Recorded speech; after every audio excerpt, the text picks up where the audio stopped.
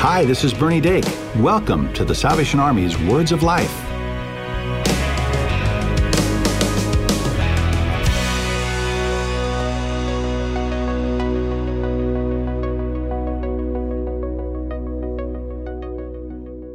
Hi, for the Salvation Army, this is Bernie Dake. And I'm Cheryl Gillum. And Bernie, it is so good to have you back in the studio. Thank you. Welcome back. It is good to be back, and I'm glad to tell you, I'm blessed to say that I was out for surgery related to colon cancer, and the doctors tell me that they find no evidence of disease, and that's a beautiful Praise thing. God.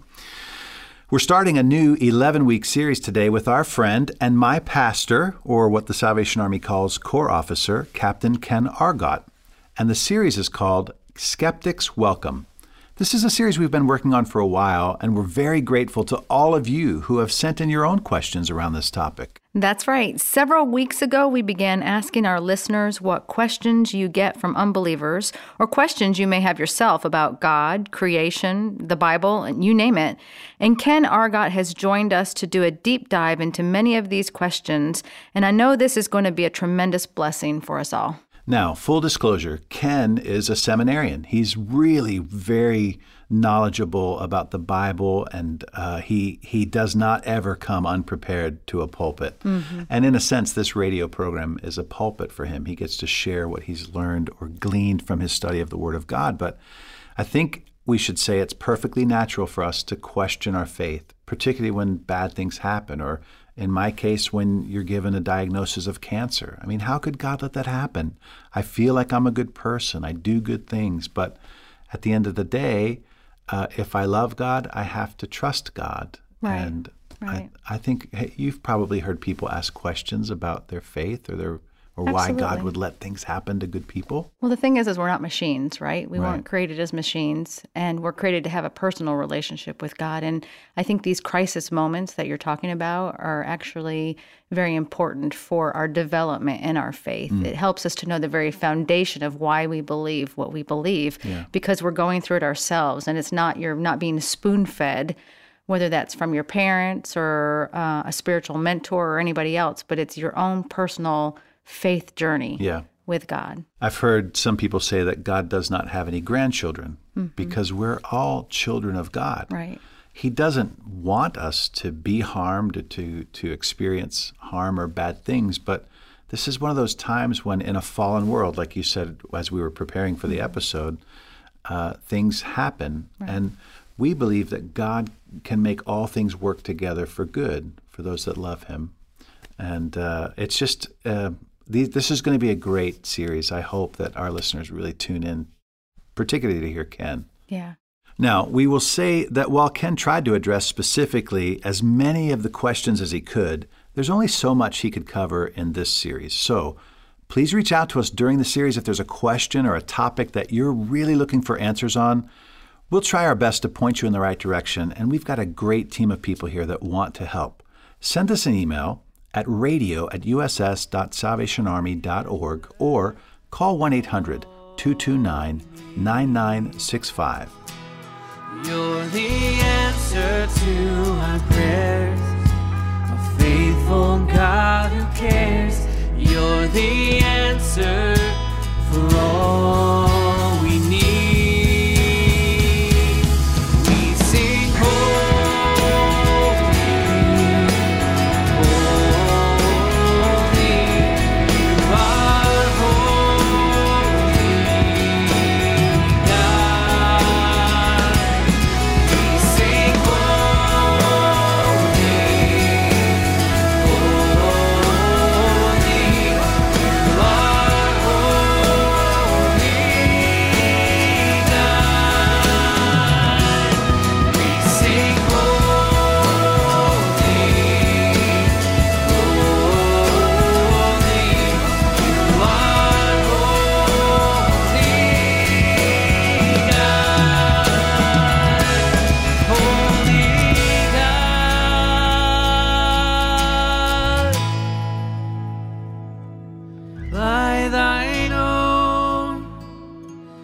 eternal Spirit,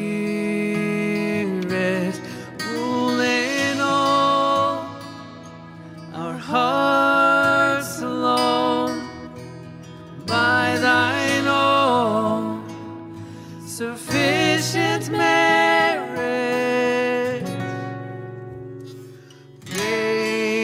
leads us to thy glorious throne.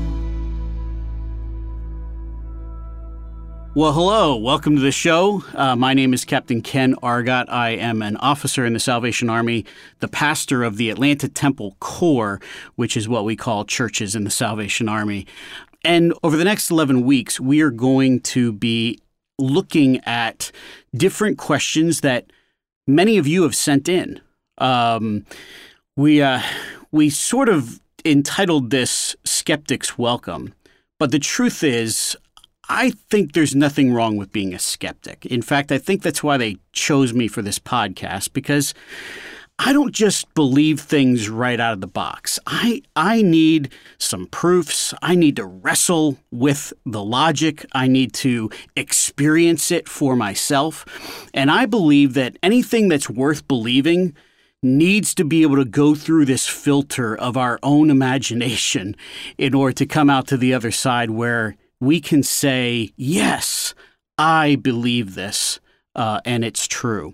And so that's what we're going to be looking at over the next 11 weeks.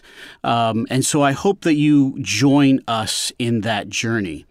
One of the first questions that sort of pops out in everybody's mind is, does God even exist? You could ask the question, can anything exist? If you've watched Young Sheldon and there's virtual reality, how do I know that I'm not in some kind of game being played by some big caterpillar? Who knows?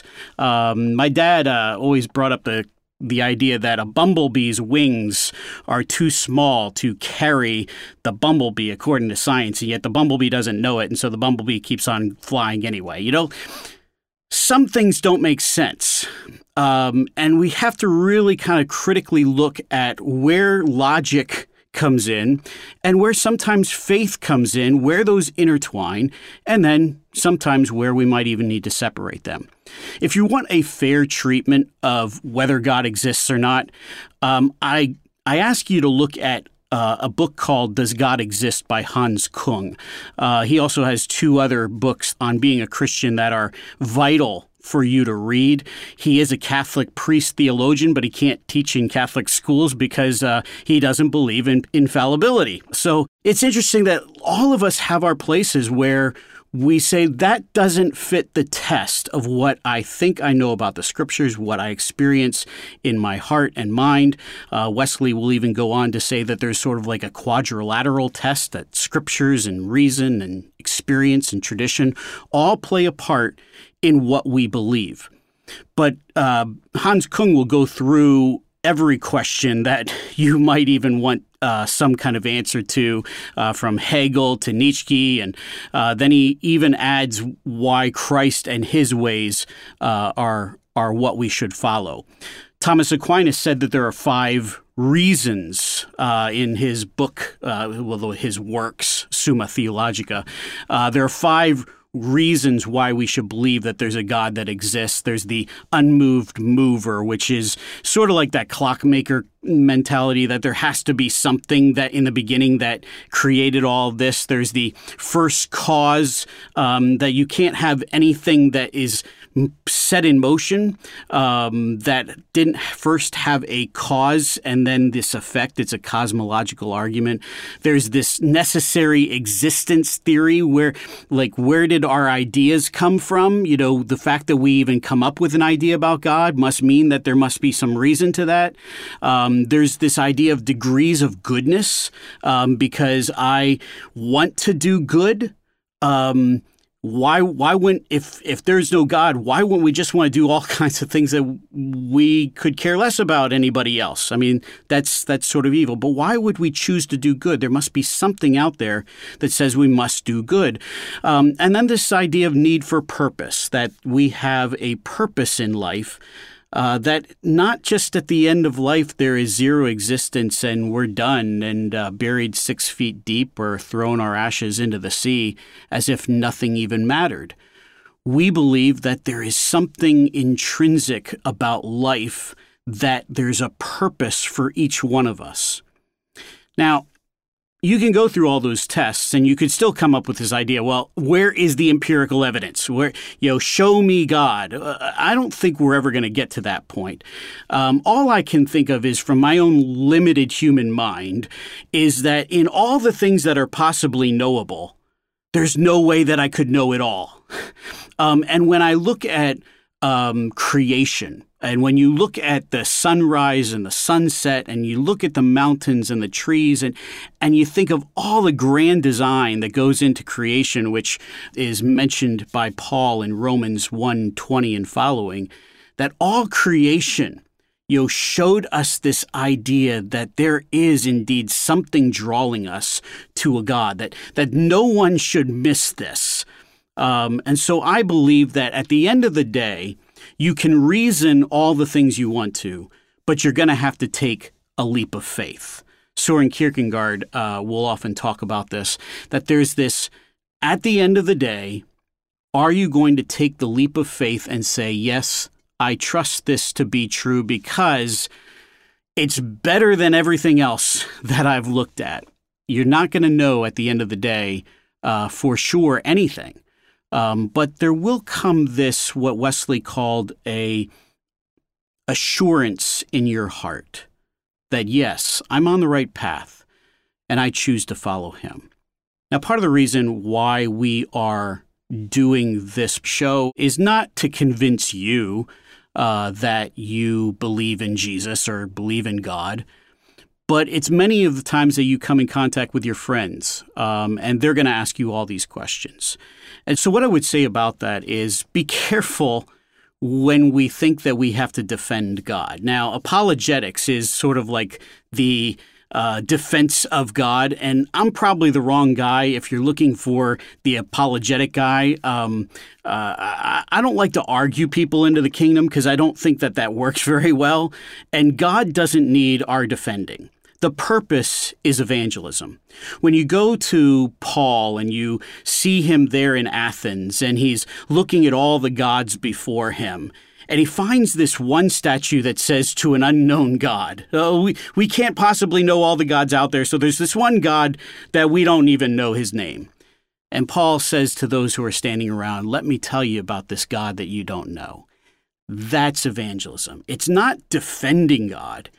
It's about showing God through our life and through our understanding of the scriptures that there is indeed something that somebody has never seen, and there's some good news for them today.